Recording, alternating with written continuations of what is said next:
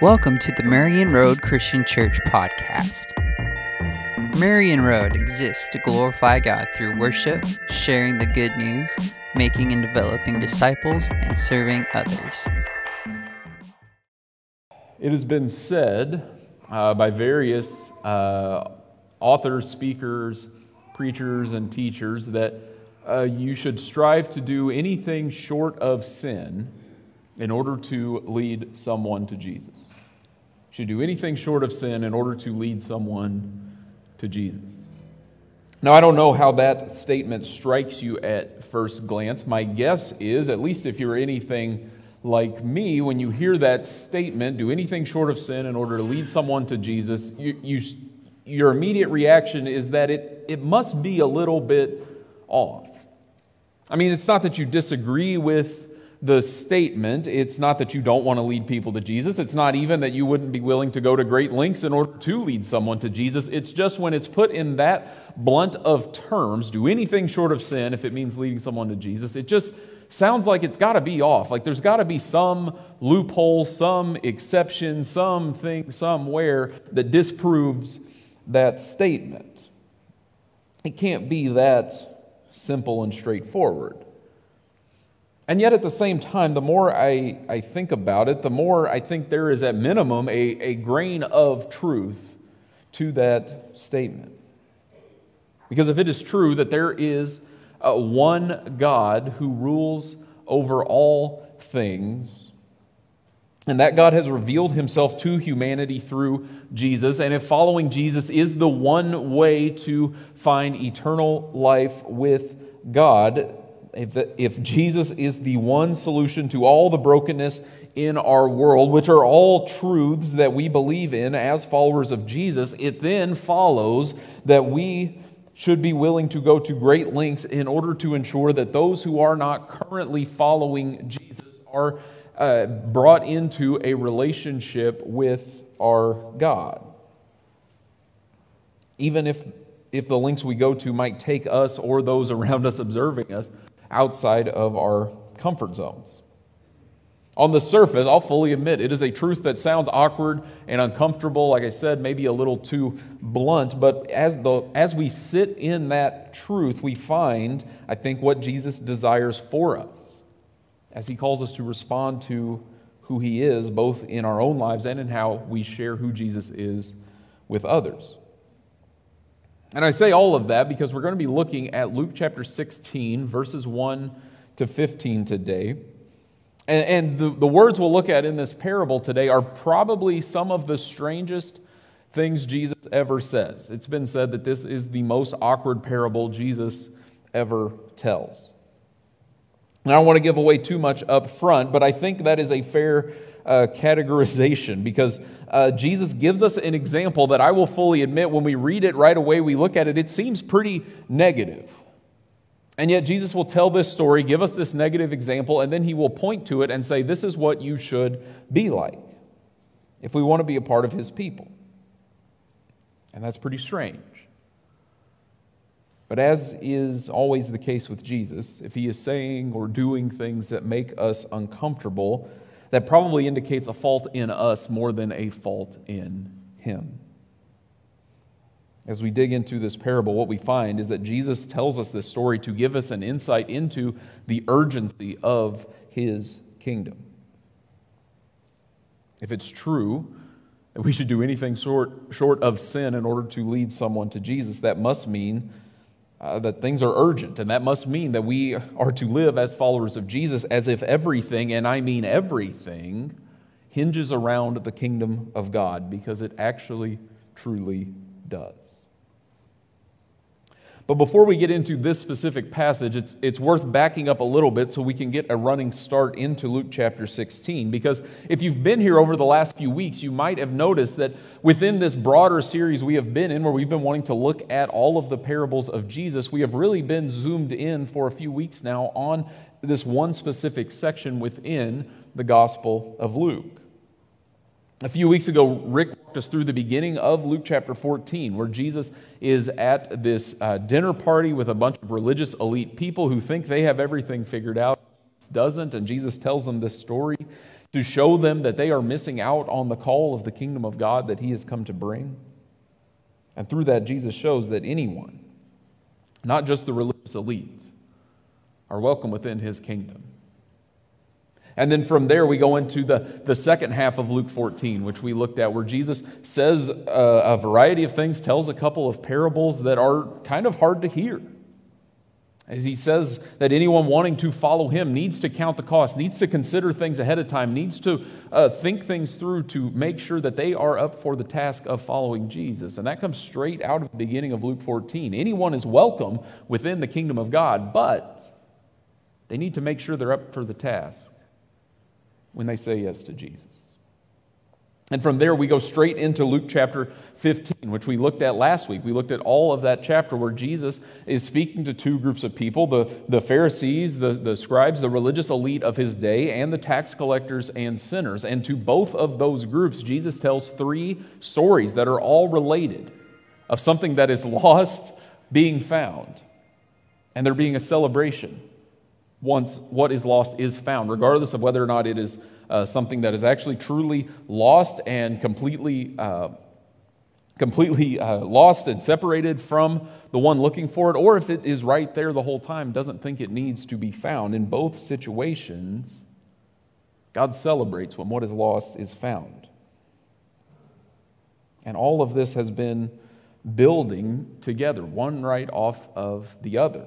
Jesus has said, anyone is welcome within his kingdom, even though that calling is difficult. But for those who do say yes to that difficult call, the Father is waiting to throw a party when we come home to him. And all of that leads straight into Luke 16. There's no change in scenery if you have a Bible open in front of you right now. Jesus will shift who he's speaking to slightly.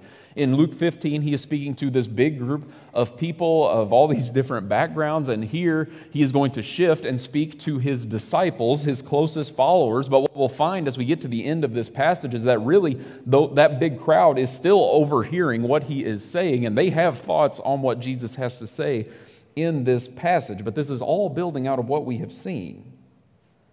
Jesus has been laying out the stakes of what it means to be a part of his kingdom.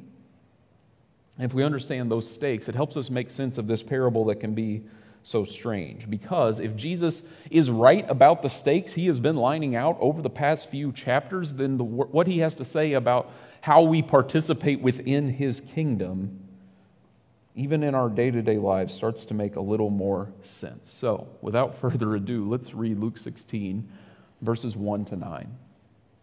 Jesus told his disciples, "There was a rich man whose manager was accused of wasting his possessions. So he called him in and asked him, 'What is this I hear about you?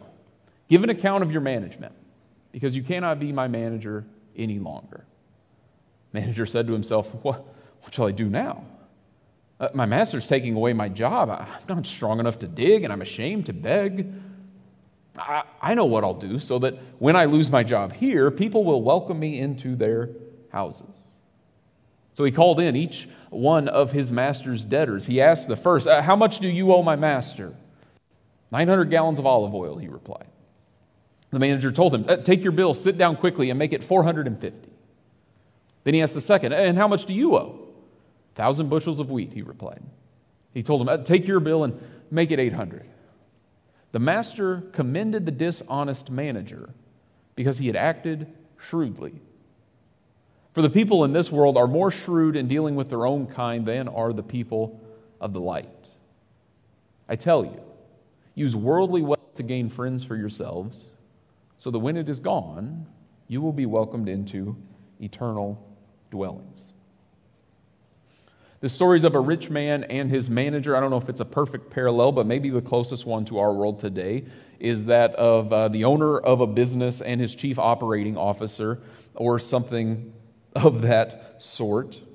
But this rich man discovers that his manager is apparently not good at his job. Actually, the word used there is the same word used in the parable we looked at last week in Luke chapter 15 to describe the younger son. In Luke 15:13, Jesus says that the younger son took his father's inheritance and he went off to a foreign land where he squandered all his wealth. And here in Luke 16, he says that this manager is accused of wasting or squandering his master's possessions. It's the same word. So we don't fully know what that means, but it's not good from the rich man's standpoint. Maybe he's just made some bad investments. Maybe he's doing something illegal, embezzling. We don't really know. Jesus doesn't explain. But the rich man finds out he has less now than he did before, and it's because of his manager, and he's not a fan of that. And so he tells his manager to get his things in order, clean out his desk. It's time to leave.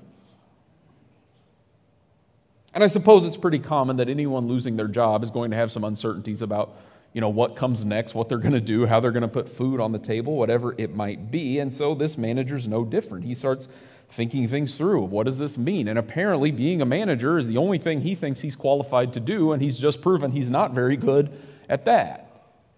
So if he leaves this job, his options are going to be limited. You got to explain on your resume why you had to leave your last job, and that's probably not going to make him all that appealing in the job market. So he starts thinking through what this is going to look like. And really, whether he's right or not, in his mind, the only options that are going to be available to him are digging and begging. Now, you probably don't need me to spend a lot of time explaining history lessons to get you to understand that digging ditches has never really been the epitome of work experience ever in the history of human work. But this manager knows that after years at his desk job, he is not cut out for hard manual labor day in and day out. It's not exactly a perfect parallel, but in the month or so between when you all agreed that you were going to let me come here and be your preacher, and when I actually moved here, I was staying at home with my parents and had a fair amount of downtime. And so one of the things I would do in that downtime is I would take my dad's chainsaw and go out in the woods. There was a bunch of trees down. Would try to cut them up into firewood for my parents.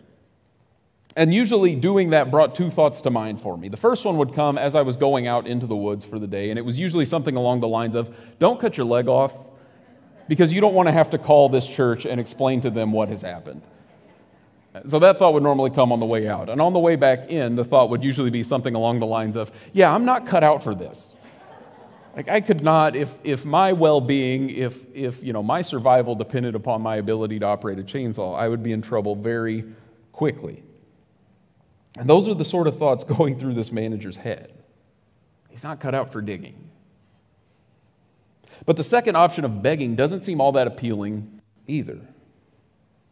And the world of honor and shame that Jesus and his first followers are a part of, to have to live as a beggar is humiliating. And this manager's too high up on the social ladder. He's got too much cachet to have to lower himself to the position of begging to be able to survive. I mean, it would be humiliating for him and his family to have no other options but for him to just sit outside some place like the temple day after day, just asking people for money, maybe people he used to work with, people he used to make business deals with, and now he has to ask for their charity. He doesn't want to have to deal with that humiliation, having to look them in the eye. He doesn't want to have to deal with the thoughts of what are they saying to one another after they're out of earshot from me. I'm not able to dig. I'm ashamed to beg. He's stuck between a rock and a hard place. And then he has an epiphany. Maybe he's not able to save himself from getting fired. Maybe he's not even able to guarantee that he'll have another job waiting for him once his time is up here. But at minimum, he is going to make sure that as he leaves this job, there are people that he is on the good side of. So he starts calling in people that owe his boss money or various debts. He calls in the first one owes a debt of 900 gallons of olive oil. The manager hears that and he says, let's just knock 50% off and call it good. Second one comes in and owes 1,000 bushels of wheat. The manager says, let's knock 20% off, it'll be fine. He doesn't explain anything. He just starts forgiving debts, which is a little confusing, I'm sure, to the people in this story and to us as we try to make sense of what Jesus is getting at here. Some people suggest that what the manager's doing here is he's taking the commission he would get off of these debts off the amount that is owed, and that the people who owe these debts would know that, so they'd be really impressed with his generosity, his sacrifice, to be willing to reduce the debt, to take out his piece of the pie, so to speak, and so then they would be more willing to like him, to be generous towards him. Some people suggest that maybe The manager's knocking off the interest that is owed on these debts. And that since the Old Testament law said you shouldn't charge interest on debts that you owed, what the manager's doing is exposing his misdealings and the misdealings of his boss. And so if the rich man wants to get back the money that he's owed, he's going to have to admit that he's breaking Old Testament law, and he's not going to want to do that. And so these people who owe these debts are getting away with a better deal. And some of those explanations are helpful, and at least part of the reason they exist is because this is a strange parable. If you're familiar with the parables of Jesus, typically in something like this, there's a clear progression to the numbers. Like, it makes sense, but these are just a little more random than normal. And so it seems odd, and we might want to try to sort out what's happening. And as I said, some of those things are helpful, some of them are not, but I think, if nothing else, Jesus is the one telling the story, and he tells us what he wants us to know so that we can get to the point that he is trying to make. Because in a desperate attempt to save himself, this manager starts reducing the debts that are owed to his master, which changes both how he is perceived and how his master is perceived by the ones responsible for the debts. I mean, for himself, he's ingratiating himself to those who owe money to his boss.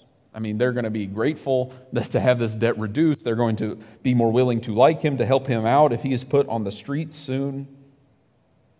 But more than that, he's putting his boss in an awkward position, because the people who owe his boss this money, they don't know that this manager is just desperately trying to save his job at this point. All they know is that they owed a debt, and now that debt's a lot smaller than it was before. And that is good news, regardless of the reason why. So the rich man, the owner, the boss here, he can either go through with firing his manager and go to all these people who have had their debts reduced and said, yeah, no, you have to pay back the full amount, at which point it's going to look like he fired the manager for reducing these debts, which is going to make him look like a grumpy old guy who's only concerned about money, and going to make all these people feel bad for the manager who has been let go and think, he's just a nice guy, he was just trying to help and he lost his job over it, we should be nice to him. Or this rich man can go through with his decision to fire his manager. He can go back on his decision, decide to keep him on, even though he doesn't want to, even though this manager's not good at his job. And he can try to take credit for the generosity, say it was his idea, even though he had nothing to do with it. And it's definitely not what he would have done if it had been him. Faced with losing his job, this manager decides to fight a public relations battle, if we can put it that way. He puts his boss in the position where he can either fire the manager, which he wants to do, and take a hit in his popularity for doing so, or he can keep the manager on even though he doesn't want to, but it will make him look better in the process. It's quite a scheme he's worked out here. And Jesus tells this story, and then in verse 8 praises this dishonest manager for acting shrewdly. Or if you're reading from a different translation, it might say wisely or astutely or something like that. Which at first glance makes it sound like Jesus is praising someone who cooks the books and is praising them for doing so. But notice what Jesus does and does not say in verse 8. He does not praise this manager for being crooked in his business dealings. He praises him for being shrewd or astute, or maybe prudent is a good translation. To simplify it, Jesus doesn't say, hey, go be like this guy who is dishonest in business. He says, go be like this guy who uses what he has to the best of his abilities. Jesus is not praising lying or dishonesty. It would be strange if he was. He's praising the use of what is available, no matter what it is, for the purpose at hand, even going to great lengths to do so. And Jesus tells us this story and says, this is how we should approach matters of his kingdom. This unjust steward, dishonest manager went to great lengths to make sure that even if he lost his job, he would not lose everything. And in the same way, Jesus says we should go to great lengths to ensure that at the end of our lives, we and as many people, as we have influence over as possible, will be able to say that we fulfilled the calling God placed over our lives. If it's true that the message of Jesus is the most important message someone could ever hear in their lifetimes, and I am assuming that if you're listening to me right now, you are at least considering that it might be, that should change how we view the resources at our disposal. Whether it's our own talents or abilities or our finances, whatever it might be. Which cuts against our world. We live in a world that prioritizes comfort, that what you have and who you are, everything should be aligned towards the end goal of making your life as simple and as comfortable as possible. What you have is yours. The most important thing is that you would do what you want with what you have. And I'm not saying that any and all comfort is automatically bad. Otherwise, we'd have to get rid of the chairs you're sitting in right now, I guess. But I am saying that the priorities of the kingdom of God are not the same as the priorities of our world. And when we buy into the message our world feeds us about how everything we do and have should have our own personal comfort as its end goal, we miss out on the life Jesus desires for us. So this text challenges us to look at our world, look at ourselves with a kingdom lens, so that now and in the future, we might have life with our God. And in the second half of this passage, Jesus expands on that thought to flesh out why it is so important. In verses 10 to 15, Jesus is still speaking. He says, "Whoever can be trusted with very little can also be trusted with much. And whoever is dishonest with very little will also be dishonest with much. So, if you have not been trustworthy in handling worldly wealth, who will trust you with true riches? And if you have not been trustworthy with someone else's property, who will give you property of your own? No one can serve two masters. Either you will hate the one and love the other, or you will be devoted to the one and despise the other. You cannot serve both God and money." The Pharisees, who loved money, heard all this and were sneering at Jesus. He said to them, "You are the ones who justify yourselves in the eyes of others, but God knows your hearts. What people value highly is detestable in God's sight." If you spend much time around anyone, you will probably pretty quickly pick up on their quirks, favorite phrases, whatever it might be, things that show up in lots of situations because they are core to who they are. If you don't believe me, ask Whitney after church about the quirks of her dad, but just as an example.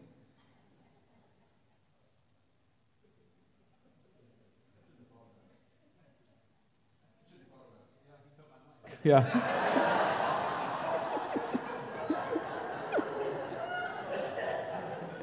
I should have thought about that a little more, shouldn't I have? Yeah.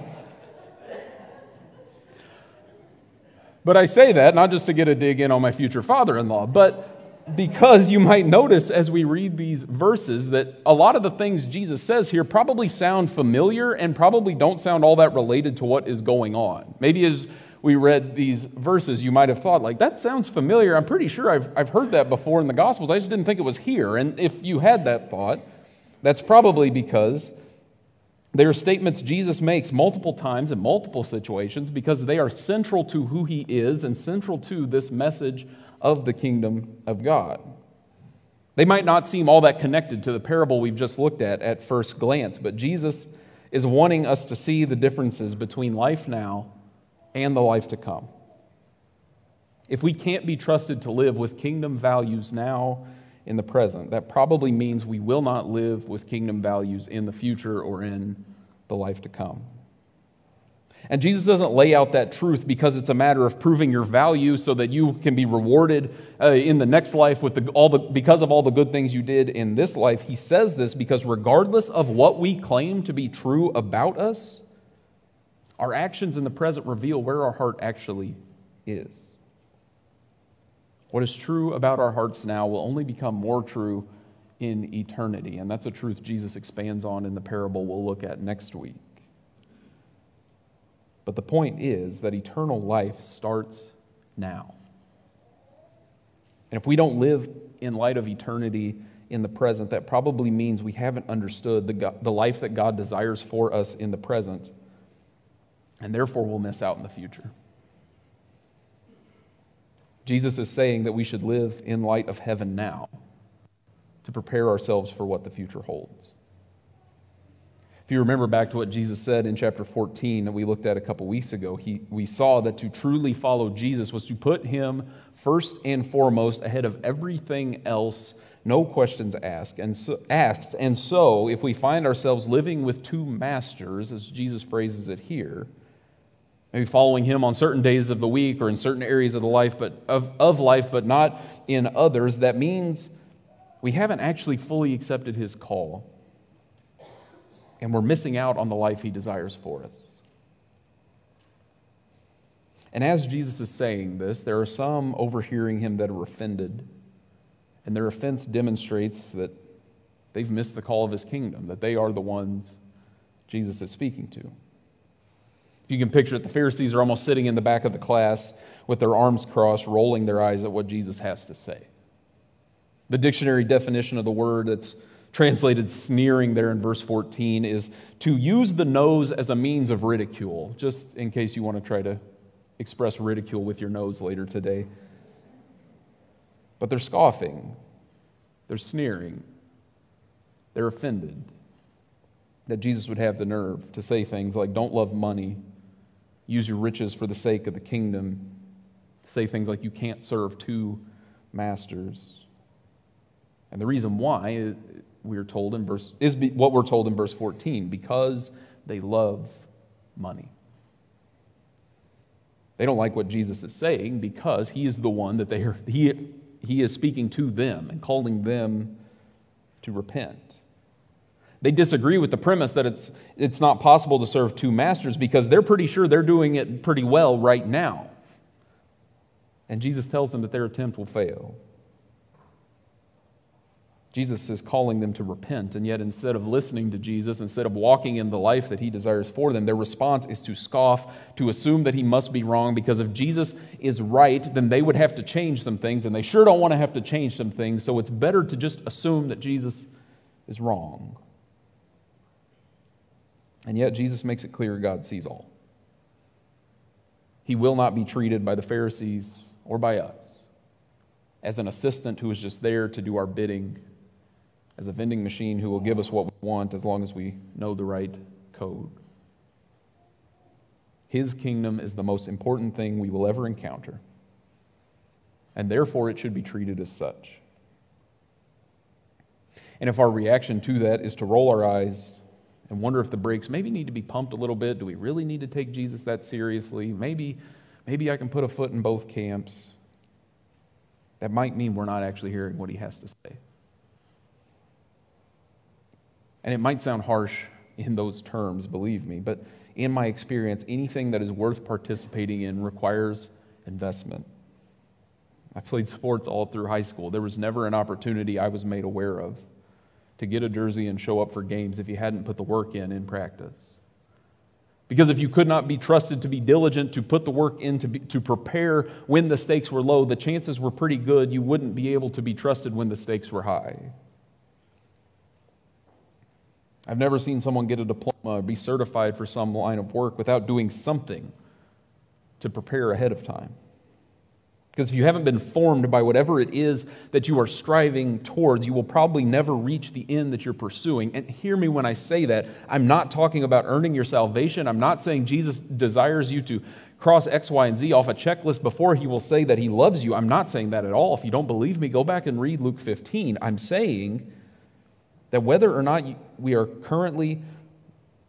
I'm saying that Jesus is asking us here whether or not we are currently living in light of his kingdom that has already been established, if we are already living as if eternity has already begun, because it has. Because if we are not, as the Pharisees are not in this passage, it's a pretty good indication that we've missed the life Jesus desires for us. So what do we do? If I can try to summarize things down into two steps that I think can be applied in a lot of different ways, I think Jesus calls us to recognize here first that everything hinges around the kingdom. And second, we should live like it. If the message of Jesus is the good news that is capable of healing all the wounds of our world, that means it should be at the top of our priority list. It should be the lens through which we view everything. It should be the perspective from which we look at how we live our lives, how we spend our free time, how we allocate our finances. It should be at the center of everything. Everything hinges around the kingdom, and therefore we should live like it. And as I say that, I am fully aware that to a certain extent, all I can really do is present that truth and then trust that God is at work in your life to show you what it looks like to specifically apply that principle where you are. I don't know what that looks like for you. I know of friends that have played in adult soccer leagues in their city, partly because they like playing soccer, but more so because they recognize in their own life they did not have very many opportunities to be around people who did not know Jesus, and this seemed like an opportunity to create those moments. I've had friends be intentional about when they took out the trash so that they could be out in their driveway at the same time as their neighbors, which I know sounds a little creepy. But if everything hinges around the kingdom, then it's an honest attempt to find ways to connect with people in our neighborhoods, to show them that everything hinges around the kingdom. So I don't know what that looks like for you, but everything hinges around the kingdom, and we should live like it. Maybe it looks like living on less than you could live on so that you can be more generous towards kingdom causes, because you recognize that is where everything hinges. Maybe it looks like thinking about where you can best serve others when thinking about where to live, what job is next, where to go to college. Maybe it just starts with deciding that this week you're going to get up a little earlier than normal just to have some time where you have nothing to commit to, nothing to attend to, other than just reading God's Word and asking Him how He wants to form you in light of it. I don't know what it specifically looks like for you, but I know that for each of us, we are called to center everything about who we are around this kingdom Jesus came to establish. Because of my line of work, my hunch is I have probably spent more time with people who know their time on earth is limited than the average person my age. And I don't want to overgeneralize, but it does seem that most of the time when you are with someone who knows their time on earth is short, they have a far different perspective. I'm sure we've all heard the cliche that no one lays on their deathbed and wishes they'd spent more time in the office. And that's a cliche because it's true. Being near the end of life, knowing our time is limited, forces us to see what truly matters. And most of the time, it seems like that when someone is in that position, again, I don't want to be too general, but it does seem like that can bring a lot of thoughts of regret, of, I should have done this. I wish I hadn't spent so much time here. I should have had more time with this person.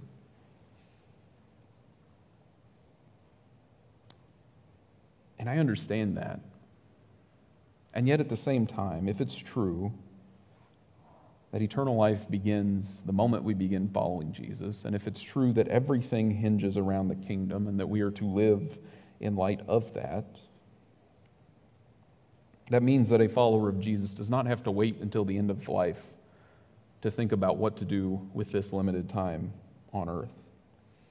And that actually, if we begin thinking those thoughts far before that time comes, it frees us from those feelings of regret and despair. Because everything hinges around the kingdom, we can and should live each day in light of eternity, knowing that our time on earth is limited, and yet at the same time knowing that what we do with that time is done in light of the eternal life we have waiting for us in God. So wherever we are, may we come and experience life within this kingdom as God desires us to have. Let's pray. Jesus, we thank you for sending God, we thank you for sending your Son, Jesus, to come and die on the cross for our sins, to raise to new life so that we might have life with you, life that is not something for far off in the future that we can get to one day and do whatever we want in the meantime, but life that starts now as we walk in your presence day after day. God, we're astounded that you would invite us in to be a part of your work to bring healing to all of creation. We ask that you would give us wisdom, give us faithfulness to pursue wherever you are leading us as we live in light of your kingdom where you have us right here and right now.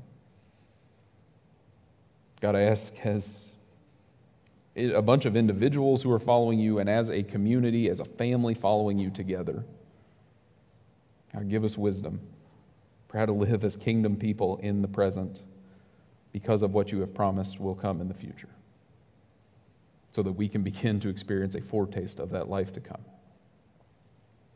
It's because of Jesus and what he has done, and in his name that we pray all these things. Amen. We hope that you were encouraged and challenged by this message given by our own senior pastor, Monty French.